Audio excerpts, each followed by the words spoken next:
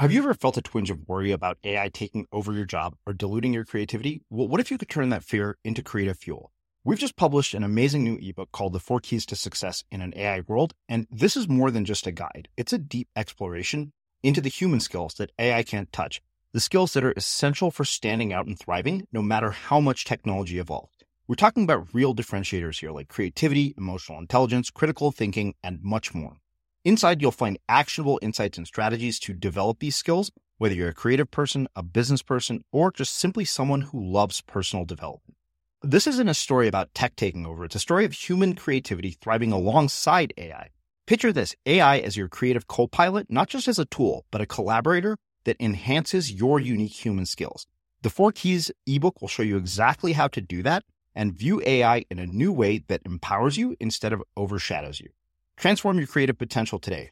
Head over to unmistakablecreative.com/4keys. Use the number 4, KEYS. That's unmistakablecreative.com/4keys and download your free copy.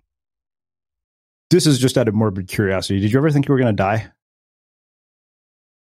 I won't say daily because that's unfair, but it was an assumptive part of the culture.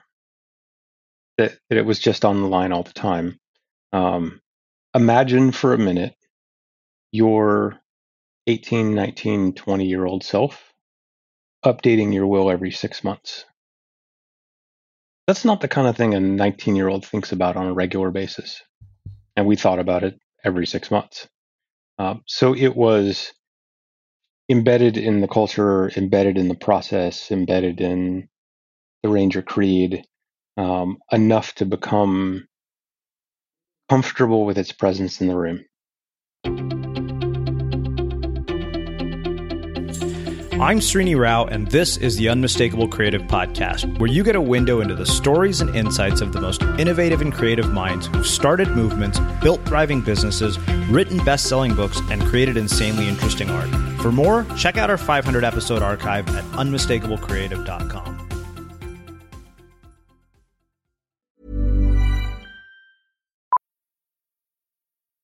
Millions of people have lost weight with personalized plans from Noom. Like Evan, who can't stand salads and still lost 50 pounds. Salads generally for most people are the easy button, right? For me, that wasn't an option. I never really was a salad guy. That's just not who I am. But Noom worked for me. Get your personalized plan today at Noom.com. Real Noom user compensated to provide their story. In 4 weeks, the typical Noom user can expect to lose 1 to 2 pounds per week. Individual results may vary. Here's a cool fact. A crocodile can't stick out its tongue. Another cool fact, you can get short-term health insurance for a month or just under a year in some states. United Healthcare short-term insurance plans are designed for people who are between jobs, coming off their parents' plan, or turning a side hustle into a full-time gig. Underwritten by Golden Rule Insurance Company, they offer flexible, budget-friendly coverage with access to a nationwide network of doctors and hospitals. Get more cool facts about United Healthcare short-term plans at uh1.com. Hold up. What was that? Boring. No flavor. That was as bad as those leftovers you ate all week. Keke Palmer here, and it's time to say hello to something fresh and guilt-free. Hello Fresh. Jazz up dinner with pecan-crusted chicken or garlic butter shrimp scampi. Now that's music to my mouth. Hello Fresh. Let's get this dinner party started. Discover all the delicious possibilities at HelloFresh.com. One size fits all seemed like a good idea for clothes. Nice dress. It's a t-shirt. Until you tried it on. Same goes for your healthcare. That's why United Healthcare offers a variety of flexible, budget-friendly coverage for medical, vision, dental, and more. So whether you're between jobs, coming off a parent's plan, or even missed open enrollment, you can find the plan that fits you best. Find out more about United Healthcare coverage at uh1.com. That's uh1.com.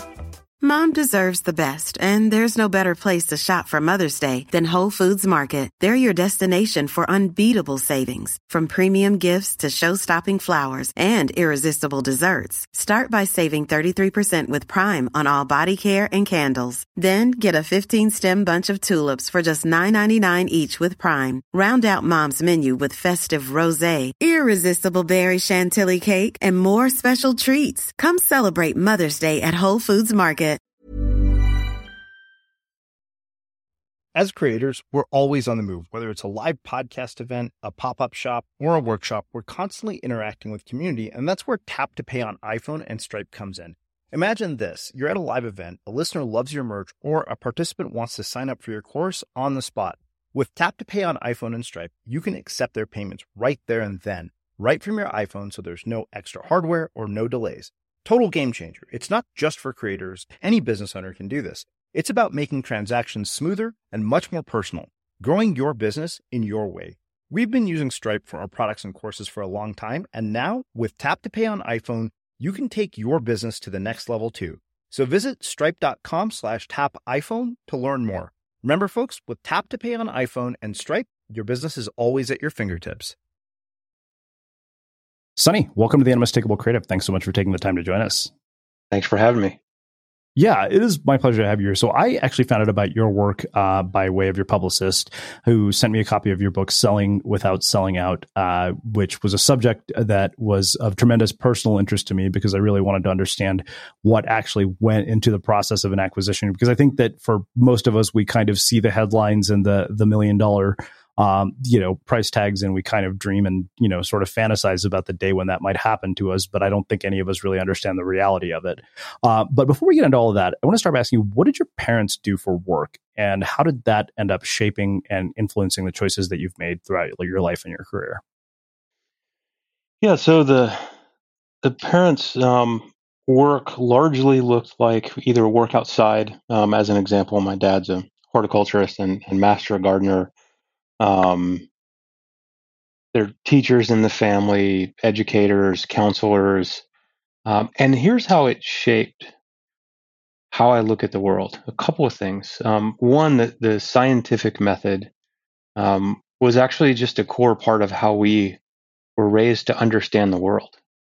The question the things you see in front of you, build a hypothesis based on those observations, and then test and retest and draw conclusions. That I think describes creativity to me as well. And so the exploring and expanding and pushing a boundary and searching for deeper understanding. And so that showed up when we were outside. And it showed up when we were inside. We were not much of a TV family. Go read a book was a common day at home. And so I think a love for learning and curiosity very much helped shape how I make sense of the world today. Yeah. That sort of love for learning and that sort of innate curiosity, I feel like it's something that a lot of people lose unless they just happen to find a sort of creative path that encourages them or facilitates that. Why do you think that is, and how do people get it back? I think if I could answer the question on how to recapture that, I have another book in me. But I'll take a run at it. I think one of the starting places is it's okay to wander a little bit. At least for me, I find a good bit of joy when I wander around in a topic. So there's a big difference between a structured learning environment and an unstructured learning environment. I think for a lot of us, the structured learning environments are extraordinary. And for some of us, me included, it just doesn't work. I'm much happier. I'll learn more and I'll learn faster with less direction and less focus on an outcome and more an exploration. A walk in the woods is a different experience than I'm going to make it to the top of that summit. And so my suggestion might be a little more walk in the woods and go explore the part of something that is interesting to you, and maybe that will bridge you to the other pieces. It's what I do. Look, the internet, I almost feel like it was made for my brain type because I'm really comfortable with and enjoy tenuous connections between topics. And so being able to go all the way down the rabbit hole. In fact, I had a conversation with Tisha, my wife of 20 years this month, about wondering what life would look like if we couldn't just ask Siri whatever random question we happen to have today, which is a common thing in the Vanderbeck house. Uh, well, so there's sort of two things at play here, right? This importance of wandering, following your curiosity, and without a concern for an outcome. Yet, I remember writing this article on Medium titled "How the Birth of the Influencer Led to the Death of Hobbies," because I think the unfortunate byproduct from sort of having access to technology in the way that we do, and to be able to express ideas and to build things in the way that we do today. Is the fact that people have become so outcome oriented, almost to a fault. And as somebody who helps people achieve outcomes, really big outcomes, what do you have to say to that? I think when you go to apply the learning, there's some value in outcome orientation, or at least having some guardrails. And so, look, I've got a friend and coach that has this idea of liberating structures. And I found it to be one of the most helpful things for me. Again, as an entrepreneur, it is easy for me to see a shiny, interesting thing and stop some other things, or to take a hard left turn and to operate like I learn. And one of the learnings has been the learning process and the operating process are very different. And so this idea of liberating structures is if you can get just a little bit of guardrails, it only takes two guardrails to now you create direction. Mm-hmm. And you don't have to narrow it down on some hyper specific goal that you must accomplish this much weight on the bar by pound. Maybe just heading in that general direction is enough to give you the structure you need to make relentless progress. Because I think that's been one of the learnings for me, and maybe relearnings. We talk about, I think it was Buffett said, compound interest is the eighth wonder of the world. Compound interest works on learning, and it works on progress too. So for the outcomes orientation, my own experience has been just a little bit better every day. Really actually works. But you have to have some direction to know if you're even a little bit better every day. Yeah, I like the idea of guardrails and context. Like we're having people in our membership community right now doing these 100-day projects, and the idea is it's like, okay, is this something you can do in 100 days that won't take up so much of your time that you lose the motivation to do it? And it's pretty interesting to see how quickly people are progressing with their ideas, even simple projects. I think just to give them that sort of cadence of doing something consistently. Yeah, I think playing winnable games is an important thing, particularly with new behavior. And I'll give you an example in my case.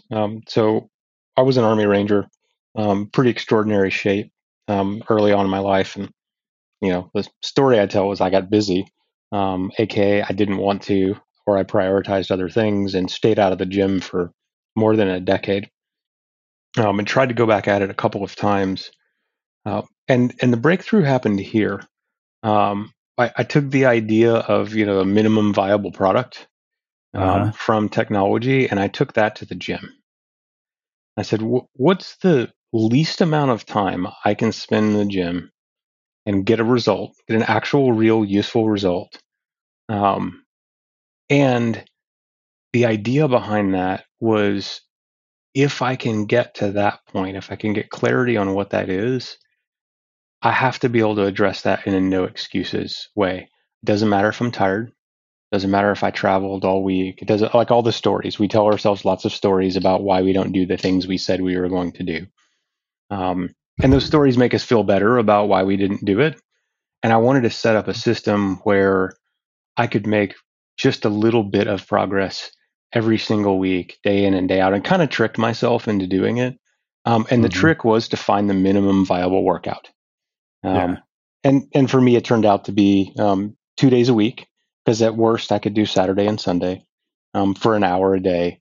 And actually at this point, actually like 3 hours a week. But the progress I got from never stopping and just continuing the compounding was it was life changing. Yeah. So I want to come back to the Army Ranger thing, but I wonder, when you were growing up, did your parents give you any specific advice about how to make your way in the world? Yeah, they did.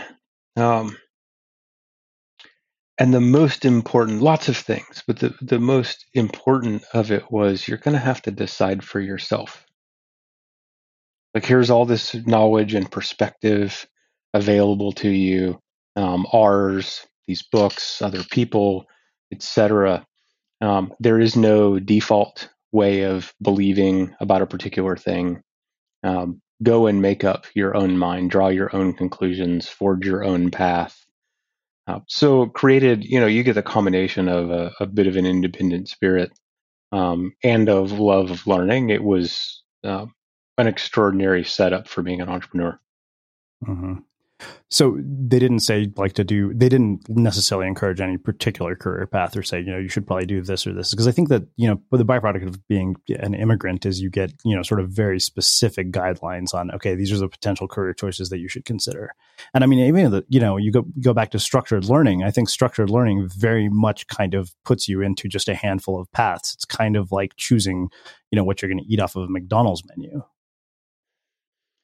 I think it very much depends on the person and what works for them. Like, if that's probably been one of the hard learnings along the way, is that like what works for other people doesn't necessarily work for me, and vice versa. So yeah, definitely in terms of career choice, there really wasn't any direction there. There was some distance there, if the metaphor worked. In that there was a push to say, look, you've got a lot of capability. Please apply yourself in whatever it is that you do. I think there was a consistent, strong message about not phoning it in. And actually, if you're going to do it, like, go do it.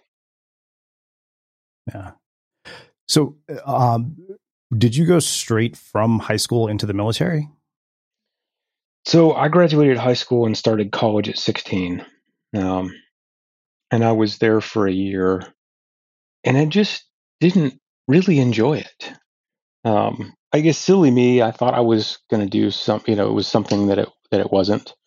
And I was fortunate. The high school I went to had very small classes. AP chemistry might have been 12 people, and a lot of attention from the teachers.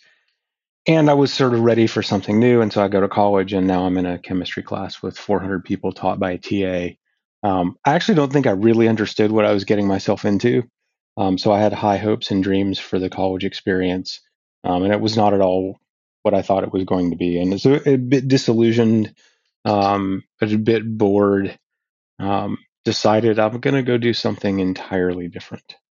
And so about the furthest away one could imagine from a can't run a mile, smoke 2 packs of cigarettes a day, computer science degree pursuing guy was to go be an Army Ranger. So that's what I chose to.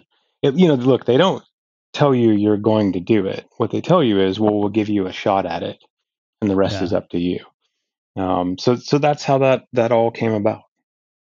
So, from what I understand from, my limited knowledge of Army Rangers, just from seeing a handful of movies, which is probably not entirely accurate, it's a pretty elite branch of the military, correct? It is. The dropout rate is extraordinary, and probably one of those things a bit intimidating. If I had known the dropout rate before I went in, would I have done it? I'll never know. But with the benefit of hindsight, wow, that was pretty intense. Yeah. What goes into the training and looking back on your own experience, because I think there's probably a good metaphor for entrepreneurs here. Like, what is it that causes people to stick and what causes people to drop out? Yeah, there are I think a couple of things that really make it work. And the funny thing is, they've 100, 200 years of some flavor of special operations units, maybe 1,000 years in history. It's still nearly impossible to predict who's going to make it by interacting with all of them at the beginning. In this particular case, it turned out to be really two things: unwilling to quit, no matter how good the offer was to quit, and calm under pressure. So quite a few of the things were situations that were designed to be extraordinarily stressful. Yeah. And then so the motto in the Rangers is sua sponte, it's of their own accord. And the idea behind that is every day you're a volunteer. Right? It's not a thing you do and okay, now you made it and you're there. You have to wake up and earn it every day. And one of the side effects of that is the easiest thing to do, the path of least resistance, is to quit. So you get a lot of it. Yeah, I would imagine. Well, it's funny. You're not the first special operations person I've had. I had Chris Fussell here. And I remember when I asked him a similar version of this question, he said, if I had the answer to that question, I would be a billionaire. But, one thing that I always wonder about, particularly when I've talked to people who've served in the military and somebody who is a civilian and only sees it from the outside through sort of what we see on the media, is what do you think that those of us who don't have the experience that you do misunderstand about the military? And let me give you some context to think about that. So I think there's a perception, I think that, people say, okay, wow, we spend all this money on defense policing the world, yet we have so many of our own problems at home. So what do you think that those of us who don't have the experience that you do misunderstand about the role of the military? Well, that's a big question. And there are a few layers to the question, some of which I'm probably reasonably qualified to answer, and others I would posit are more speculative in nature. But I'll start at the bottom, at the most tactical. There are a lot of people who know me that are surprised that I was in the military because their perception is that it's extraordinarily regimented. And that is true for some parts of the military, and that is decidedly untrue for special operations. In fact, that's where I learned the after action review. That's where I learned, every man must understand the mission fully, where you had people that had been there 6 months being asked to provide perspective and insight to a group of 50 Rangers that were going on a mission. Because it's interesting. You wouldn't expect, as an outsider, collaboration, support of opposing voices, those kinds of things. But what we now consider to be these kind of modern or enlightened management practices, they were alive and well in 1990 in special operations. So that's one. It's kind of not what people think it is from the outside. I'll zoom all the way to the other end, and this is speculative on my part with the benefit of hindsight. The short version of the role of the U.S. military is a bit of if not us, then who? And I am in no way, shape, or form a fan of endless wars. That is a topic in and of itself for people that are not me, and a much longer conversation. But you do get a bit of cynicism from time to time, having been on the inside, just asking simple questions like, hey, why are we here and what does success look like? If you speak with Vietnam vets, they have that question still. Why were we there and what did success look like? And I think we have become better and better at answering that question over time about what it is that we're trying to solve. And it appears to be that we've got some new perspectives on how that might unfold, and new tools at hand that could probably end with a little bit less deployment out in the world. But I do think there is a big role that we play, that is a stabilizing force globally that seems expensive, and the thing that benefits all of us collectively is a stable environment. Look, when there are no conflicts and extraordinary economic outcomes, like everybody's happy and that's good, including us. So I do think there's some payback on it. I'll leave the next level of detail to people who are more educated and have more experience on deciding whether or not flexing our military might in this particular country and time and day is a good choice. or not. Well, I mean, you mentioned sort of no conflict and extraordinary economic outcomes. And I just, finished reading Richard Haas's book, The World. And it seems like it's been a long time since we have been in that situation. But one thing that I was told once, I ended up doing a talk for a nonprofit that trains retired special forces guys how to transition to civilian careers. And one of the guys who picked me up from the airport was on Joint Special Operations. And I asked him a similar question, and I said, this isn't out of disrespect, but out of curiosity. And he said, you have to understand is that the people on the front lines, people like us, we're taking orders. He said, everything that we do is for political risk or political gain. And that comes from, politicians more than it does the military. Yep. The military does not decide where to go. Yeah. They decide how to get it done. Right. Sometimes they're told how to get it done. Yeah. Here's a cool fact. A crocodile can't stick out its tongue. Another cool fact, you can get short-term health insurance for a month or just under a year in some states. United Healthcare short-term insurance plans are designed for people who are between jobs, coming off their parents' plan, or turning a side hustle into a full-time gig. Underwritten by Golden Rule Insurance Company, they offer flexible, budget-friendly coverage with access to a nationwide network of doctors and hospitals. Get more cool facts about United Healthcare short-term plans at uh1.com. Many of us have those stubborn pounds that seem impossible to lose, no matter how good we eat or how hard we work out. My solution is PlushCare.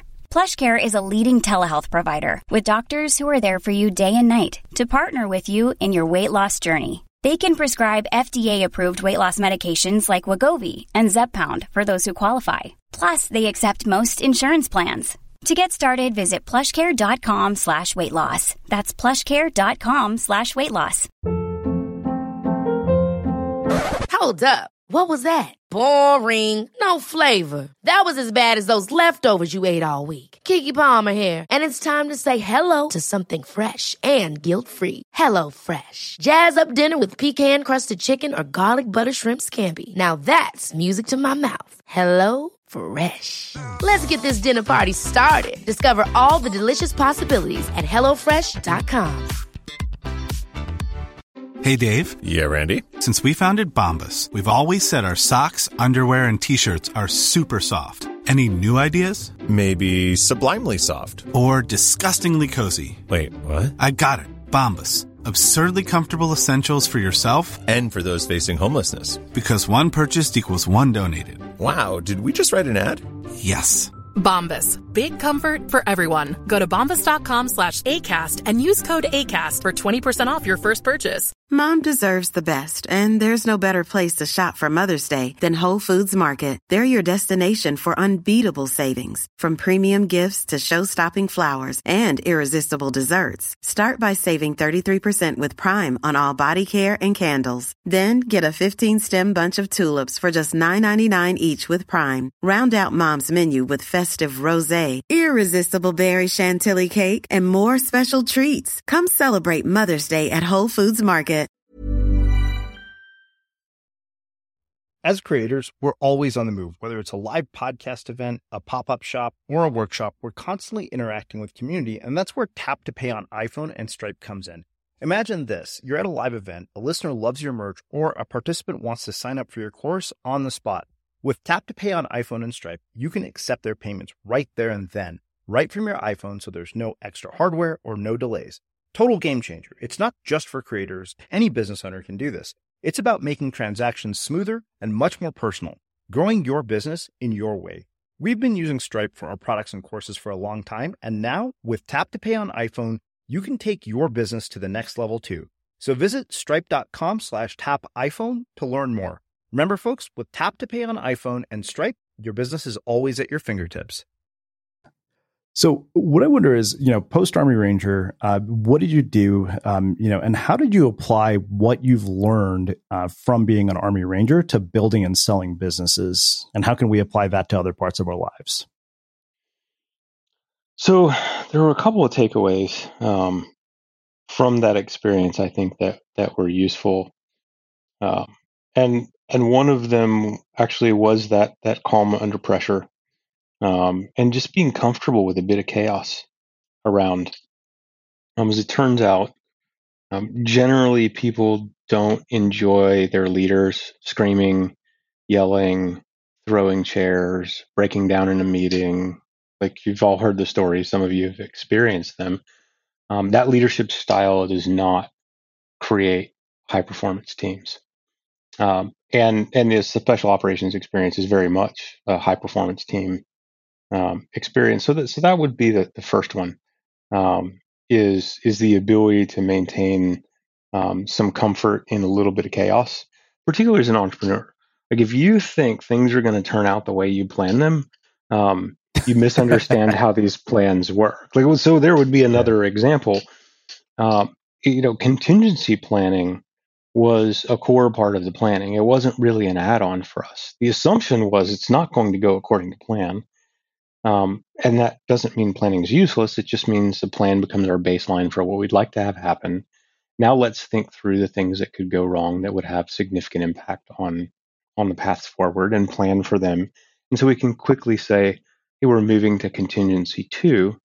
And everybody's already thought through what to do and thought through it in a time when they were well rested and well fed instead of in the heat of the moment. Yeah. So that would be another one. Right. So I want to dig deeper into this capacity to remain calm under pressure. What I wonder is, how does somebody develop that without necessarily going through the hell of having to train as an Army Ranger? My first responses are unkind, and come down to, this is not a skill that you're going to learn in a chair. It's a skill that's built by being under pressure. I don't think one can meditate their way to this. It's helpful to be able to, manage your breathing. And so there are a bunch of skills and tools that we're all aware of, like take a breath, think through the next steps and all of those kinds of things. And there is at least half of it that's the inoculation has to happen. Put yourself in uncomfortable situations. I think there was somebody a while back whose suggestion was to take a cold shower every day to start the day, just to be uncomfortable and get used to being uncomfortable. And I actually thought that's kind of good advice. It's for a different problem, but to be calm under pressure. I'll give you the Ranger articulation of another topic that actually connects to this. Run to trouble. And run to trouble was constantly in front of us and around us. We might have called it run to the sound of gunfire. Not as translatable as simply run to trouble. And so find the situation where, golly, that's a little bit risky and it's kind of a mess. And maybe I'm going to go step in and see if I can make it better. And you build confidence and capability in yourself and confidence and capability in the team around you. And you begin to reflect on big questions like, okay, this is stressing me out. What if it doesn't go well? What happens? Really? Yeah. Okay, and what happens because of that? And this chain of inference that we build about, this is the worst thing ever. And my own experience has been that's been a really useful tool for me if I do find myself a bit stirred up to start to walk through and, okay, well, why is that important? And how does that affect me? And so on and so forth. And often when I get through, 3 or 4 layers of that, I'm able to step back and go, look, I have a glib comment about this. I'm not cold. I'm not hungry. I'm not tired. And no one's shooting at me. So everything's fine. And underneath that, there's lots more to it than that. But understanding the consequences, I think, is an important part of that process. It's funny because I'm an avid surfer, and I think, to me, that metaphor is the big days where you just get thrashed by waves is kind of like your ability to build tolerance for discomfort and take risks that make you come back to a desk and suddenly things don't seem so bad, even if they're bad. Yeah, indeed. This is just out of morbid curiosity. Did you ever think you were going to die? I won't say daily because that's unfair. But it was it was an assumptive part of the culture that it was just on the line all the time. Imagine for a minute your 18, 19, 20-year-old self updating your will every 6 months. That's not the kind of thing a 19-year-old thinks about on a regular basis. And we thought about it every 6 months. So it was embedded in the culture, embedded in the process, embedded in the Ranger Creed, enough to become comfortable with its presence in the room. Well, let's talk about what goes into actually building something that is big enough that you can sell it. Because like I said, I think that most of us, we get to read the headlines of the startups that get acquired for billions of dollars or hundreds of millions, but I don't think we see what actually goes into the process. So, what is it that enables an individual to take something and scale it to that level? Well, a lot of things have to go right. And the same people seem to get lucky over and over. So there's this, funny argument about, how much of all of this is luck and skill and timing and so forth. And the same people get lucky over and over, which tells me there's something there. Maybe luck's not streaky. It's the behavior that's streaky. So with that said, look, a lot of things have to go right. Like some things just have to break your way. But that's not what usually gets in the way. I think the very first thing has to be you're working on something that you care enough about to be willing to push everything into the middle of the table. All your time, all your money, all your resources, everything. Right? It is a leave it all out on the field. If you are not going to run it like you're running in the Olympics, don't go. This is not a thing that is suited for dabbling. But dabbling helps you build a hobby that has some revenue. That's not what this is about. So, yeah, you do have to pick something that matters enough that you're willing to do that. People ask me, well, why did you start Data Return? The same reason I started Satori. I had no choice. It was all I could think about. I was consumed by the thing. I was consumed by the world I could see that didn't yet exist. And I had to make it so. And so, I didn't sleep. I didn't eat. I didn't whatever. All of those things. And many, if not most of the entrepreneurs I know, look, we like to romanticize the early days because they're so hard. It's the only way our psyche can actually understand what we went through and have a positive relationship to it. We remember all the fun stuff and have a hero's journey story here and there. Man, it's hard. And by the way, it's not a ton easier on the next round. I would have thought, hey, I've done this before. Like it's gonna be easier. No, man, it's not easier. It's really sometimes it's harder because what's coming and you're like, this is this really ridiculously hard part. And particularly if you're an entrepreneur in a space where you're a bit ahead of the market, where the message you're bringing to the world is not yet well understood, and you get to get the crazy moniker for a couple of years, and you have to be willing to just keep going no matter what. That willingness to not quit. Then we're back around to that.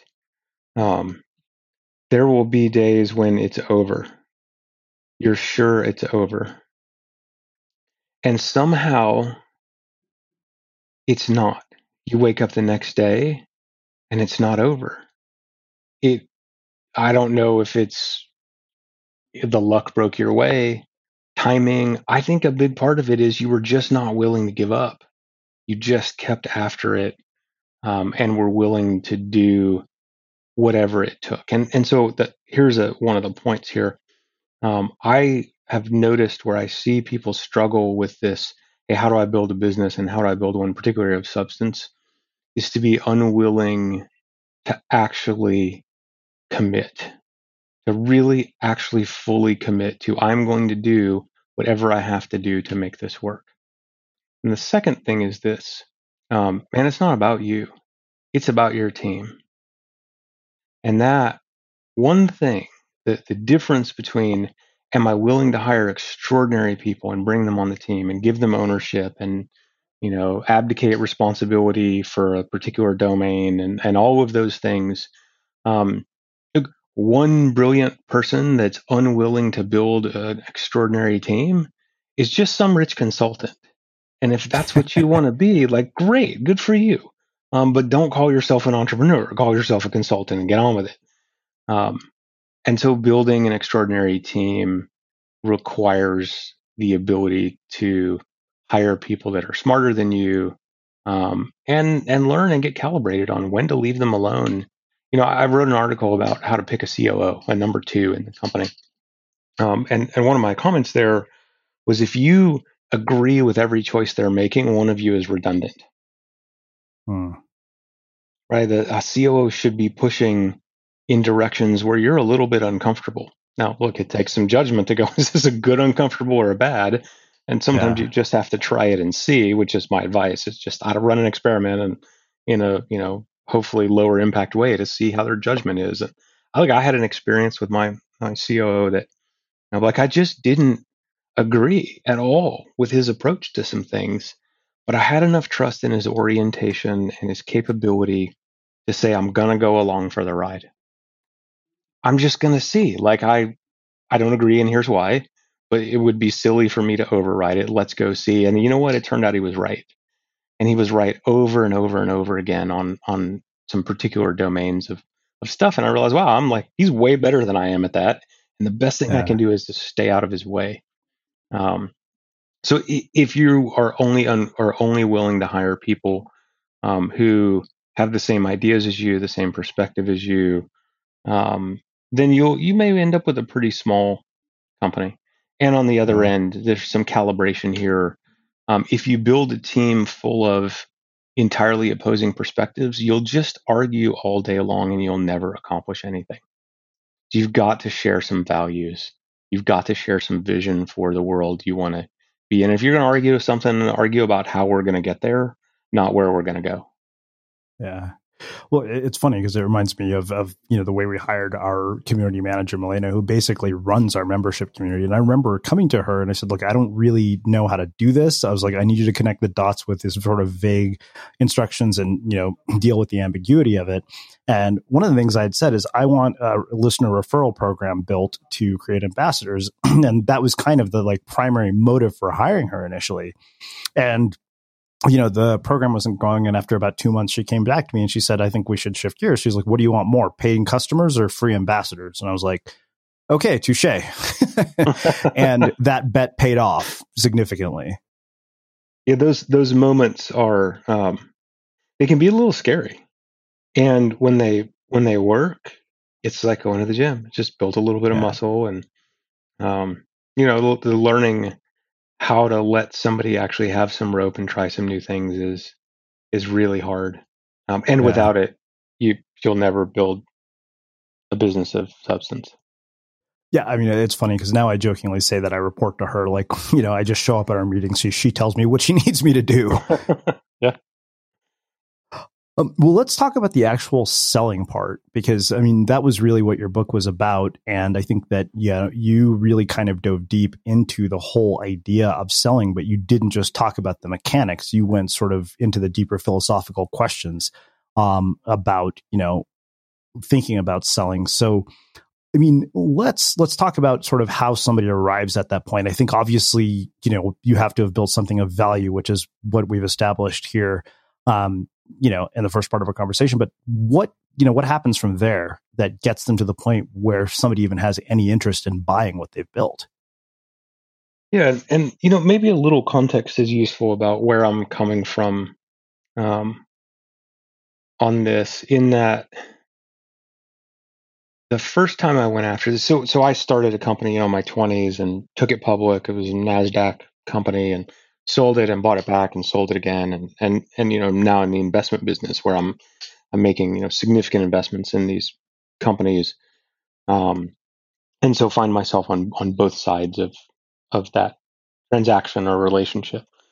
Um, the the biggest question that comes to mind. So to your point, a lot of people can talk about like what are the mechanics of finding a buyer. There are broadly two kinds of buyers. There are financial buyers.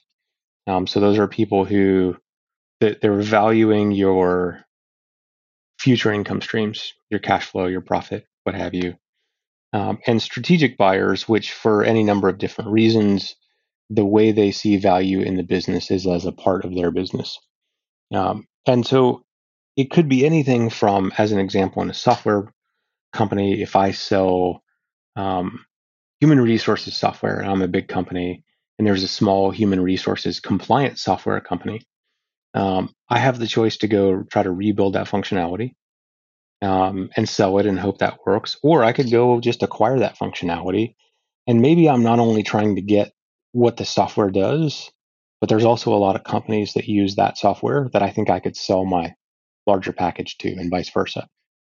So there's this big question to your point about like, well, what's value? There's one way to look at value that's simply just look, it's a stream of cash flows. And another way to look at value that is, how does this change the world for the acquirer if it's a strategic acquirer? But here's the funny piece. Like, those are tactical, tangible. I can put that stuff in Excel, and the people involved in those things are often looking at the world through largely a lens of counting. And it's easy for us as entrepreneurs to also see that, hey, I'm counting.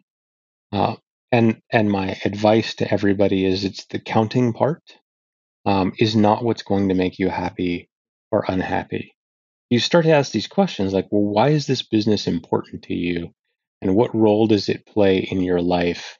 And who else do you care about? And all these like fuzzy, sort of uncomfortable questions about what's important to us as people, not just, hey, look, I made a bunch of money. But for those of you that know entrepreneurs who have had an exit, if you ask them, many of them will tell you, wow, I wish I would have known blank. And there's lots to fill in the blanks. And a few of those might be about how to get more chips. Most of them are not about chips. They're about what happened the day after close. Like, everybody gets super excited about closing day, and the wire's coming and all this stuff. And let me tell you, the wire shows up and it doesn't mean much, really. You look at it and you go, wow, that's cool. And then you're like, but now what? Well, like, what else do I care about? And for many of us, you watch your acquirer dismantle the thing. Remember, we started this with, you have to want to see the world in a different way, and you have to be willing to give everything to make it real. And then you do all that, and then you sell it to the wrong acquirer. And what do? The corporate board begins to dismantle everything that mattered about your company piece by piece as you watch Rich and Helpless. Yeah. We raised a round of funding last year through Radio Capital's venture fund, Pod Fund.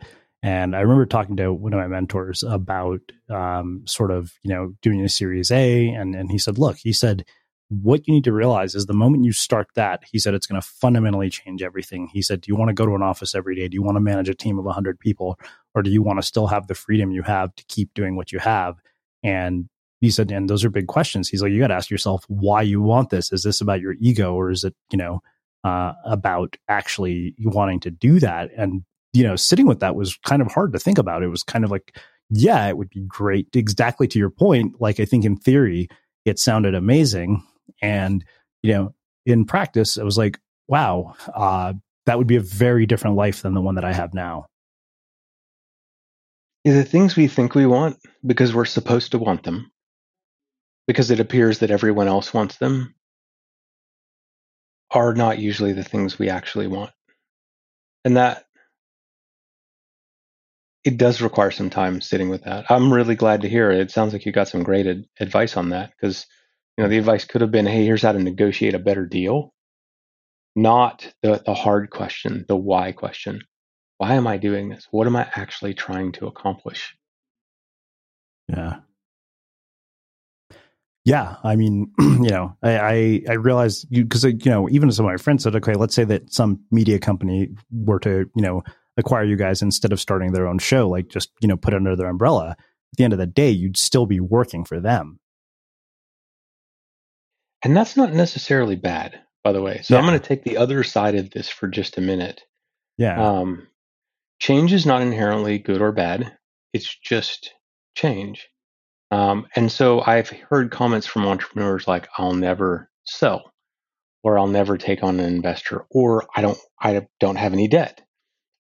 And I find those interesting because some of them limit your options mightily. Debt is not good or bad. Taking on an equity partner is not necessarily good or bad, and it may help you tremendously. In fact, I wonder if your mentor had offered to fund the round for you after he asked that question, what would you have done? Yeah, I guess I have to think about that. Yeah, I mean, it's interesting you point out not good or bad, because when you say that, my thought is, okay, let's say that we were to have a media company like a Vox or somebody like that say, okay, we're going to put you guys under our umbrella. I realize what that would give you access to is distribution, resources that you don't currently have, the ability to execute projects that you can't with the team that you have. Like there are those sides of it too that I've definitely thought about. Yes, and the point there is you actually have to sit down and figure out what's important to you. And I don't one of the things I don't do in the book is I don't suggest these things should be important to you and these other things shouldn't be. That's up to you as a leader and as an owner of the business. But I do suggest you have to be able to be clear enough about it to write it down. I think one of the things you'll see me repeat over and over in the book, and in fact got so serious about it, I actually made worksheets for it that are on my website to really help with the issue. If you can't write down what it is that you want, you don't actually yet know what you want and what you're willing to trade. And so, to your point, like with a big media company, it may be if your number one priority is how many people get to hear the content, a media company could be extraordinary. Now, you may be trading some things like, I gotta go to the staff meeting. Like another big company staff meeting is horrible, but it might be worth it. Yeah. Right? You go, it's not good or bad. You just go, would I be willing to spend an hour doing corporate bingo to be able to hit another million users? Maybe. And so the process is about going and exploring how do you prioritize across all of these dimensions in your life. And reminding entrepreneurs, because the other thing that is a common thing is a lot of self-sacrifice, where you tend to forget about yourself along the way, and even more so your family, to say, look, you are a stakeholder in this, and your family is a stakeholder in this, and it's okay to want what you want. Just be clear about it. Yeah. Well, I mean, I appreciate the fact that you have trade-offs, because I think that, you sort of learn from economics the concept of opportunity cost, and you realize like there's not a single decision you make in your life that doesn't have an opportunity cost. That's the story about why I never sleep.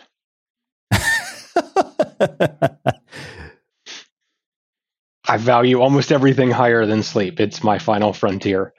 But yeah, it's these things are trade-offs, and I prefer the language around priorities as much as trade-offs, because sometimes when you find the right partner, be it an investor or acquirer, you find yourself that many of your priorities are actually taken care of. So it doesn't negatively affect, I don't know, your suppliers. You may have a hope that your suppliers, if you got acquired, that your suppliers all get to triple their business, which, by the way, really happens. I've seen it happen regularly, where the acquirer realizes, hey, this relationship you got with the supplier is way better than what they were getting themselves. And all of a sudden, the supplier finds themselves with an ocean of business. And maybe you're just not going to get that. But they're also not going to throw the supplier overboard. So it's maybe some people that you wanted a particular outcome they're not going to get it, but there's not really a trade-off in terms of nothing bad is happening to them. Yeah. So there's one final piece of this that I want to talk to you about, and I see this, often with people who have had career-ending injuries as athletes, and that is recovering a sense of identity after you've had this thing sort of, define your life for so long, when you're no longer part of it. You've sold businesses, you've reinvented yourself. How do you recover your sense of identity? Because in a lot of ways, if this was done, I don't think I'd be able to sit around doing nothing. I think that would get boring really fast. But I also kind of don't know who I am without it right now. So the process of figuring out, well, I'm going to give you two things. One is if you just get the biggest pile of money, but you're definitely going to have that problem because you sit around, and you don't need to do anything, and you still don't know what was important to you, but you just feel unfulfilled. That story of giant pile of money, not happy, is common. It has nothing to do with the money, by the way. It's everything to do with you just don't actually know what you enjoy doing and how you spend your time. And look, my belief is part of the human condition is struggle. That process of struggle is, we actually enjoy that, right? If you always won at every game you played, games would no longer be fun. We do actually enjoy that. If you take the time to figure out what you care about, from that you begin to understand who you are and where your identity is built, and all of these questions that you're asking about. Hey, what happens when the business card is gone? And for clarity, we talk about this a good bit in the book. Lots of CEOs talk about life afterwards, and even things like, how do you introduce yourself at your kid's baseball game? And Sally the accountant meets Jane the ex-CEO who sold her business. How does Jane describe what she does now? Because she's 40. She can't go, well, I'm retired. Exploring those moments of how you make sense of even how you identify with what it is that you do in the world. And here's what I would suggest is that many of us, the thing that we get joy from is not actually specific to the business, and might actually be a portable skill, and might be portable to another business. It might be portable to how is it that you can help out people who are in the situation that you were in a decade ago. Do you think that the person that mentored you, as they reflected on their own identity and lessons learned and all of those things, probably gets the same kind of joy out of mentoring you that they might have gotten out of mentoring a team member in their organization? So getting at a simple question: what do I love about my job? And by the way, some of these, you need to do these questions by yourself because you cannot BS yourself. But if you just sort of go, well, that answer sounds whatever, that is not going to help. You actually have to understand what it is. So as an example, if the thing you love most about your job is the time you spend on stage and all these things that sort of support you as thought leader, and the company that you're selling to, they've asked you to not continue on, you may want to really sit with that issue. So the journey of rediscovering, my hope for all of you is that you figure out what you like and what you care about, and to find that identity before you do it, not try to go recapture it. Yeah. Wow. Well, I have two final questions for you. Just based on having read your book, based on your background, I'm guessing that you have, over the course of your life, accumulated, some substantial level of material wealth. And I wonder, you've alluded to it throughout our conversation, but how your own personal definition of success has changed with age and experience. So I have the entrepreneur's curse, which is also the entrepreneur's blessing. It could be better. Everything could always be better. I have learned as time's gone by to realize that, okay, that one thing could be better, but not everything could be better because we have to prioritize and there's only so much time in the day. But I will tell you that the measuring stick of, well, this, X dollars and all that stuff, like, it's just not. Like, that's the stuff that just doesn't matter. Measuring how have I impacted the world around me and how have I impacted the people around me is far, far more important. So in the micro, I'm going to tell you a story about the first date I had with Tisha that says everything about, like, how do I measure success, and reminds me that, golly, I have a lot to learn. So she comes up to the door, first day, it's the fall, I open the door, I'm like, hey, how's it going? And I reach out and pick a piece of lint off of her sweater. And I know now that was like a terrible choice. Like, wouldn't do that again. But that was the entrepreneur in me. Like, everything could always be a little bit better. So when you ask me to define success, my experience is I'll never be there because I've always got the opportunity. I just learned something that brought me new perspective. I'm now able to see the world in a different way, and I see another opportunity for some improvement somewhere. I promise you, one of the most disappointing days in your life will be the day that you ring the bell and nothing happens. I have friends and colleagues, and look, this has happened to me in different flavors as well. If I can just get revenue to $1 million, everything's going to be awesome. And they get there and they go, wow, nothing changed. And I've got friends that go, if I could just get 100 million a year in revenue, man, that's like my life's hopes and dreams are to get this company to 100 million in revenue. And every single one of them, you get there and you go, well, how was it? And they're like, man, it was Tuesday. It was just Tuesday. It happened and then nothing happened. And it was just, it's like we're back to before enlightenment, chop wood, carry water. After enlightenment, chop wood, carry water. Wow. Well, I have one final question for you, which is how we finish all of our interviews at the Unmistakable Creative. What do you think it is that makes somebody or something unmistakable? To make it unmistakable, you actually have to be willing to take a stand, right? The project that is either going to get you fired or promoted is unmistakable. And it may be unmistakably horrible. And it may be absolutely brilliant. And the line between genius and crazy is thin and hazy. And at the end of it, it's risk. Are you willing to risk? Which is the same as the entrepreneur instinct. What makes the entrepreneur? I'm willing to risk because I see a thing in the world that could be different. And so to be unmistakable, you have to be willing to risk. And maybe you're risking embarrassment, and maybe you're risking ridicule, and maybe you're risking just the opportunity to be extraordinary. Maybe you're unwilling to see the potential in yourself that you could be unmistakable in what you do. And so find the opportunity to take some risk and take it.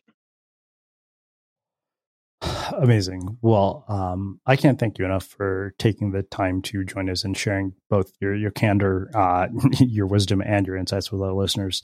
This has been really, really thought-provoking. Where can people find out more about you, your work, the book, and everything that you're up to?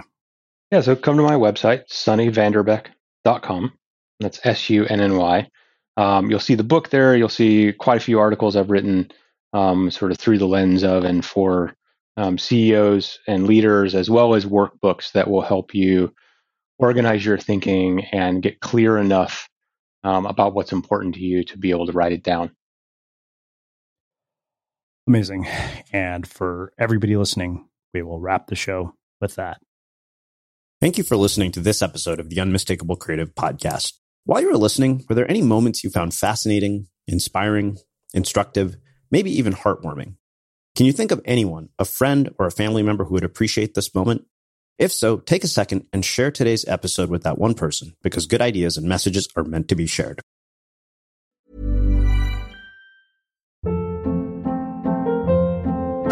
Hold up. What was that? Boring. No flavor. That was as bad as those leftovers you ate all week. Keke Palmer here, and it's time to say hello to something fresh and guilt-free. Hello Fresh. Jazz up dinner with pecan-crusted chicken or garlic butter shrimp scampi. Now that's music to my mouth. Hello Fresh. Let's get this dinner party started. Discover all the delicious possibilities at HelloFresh.com.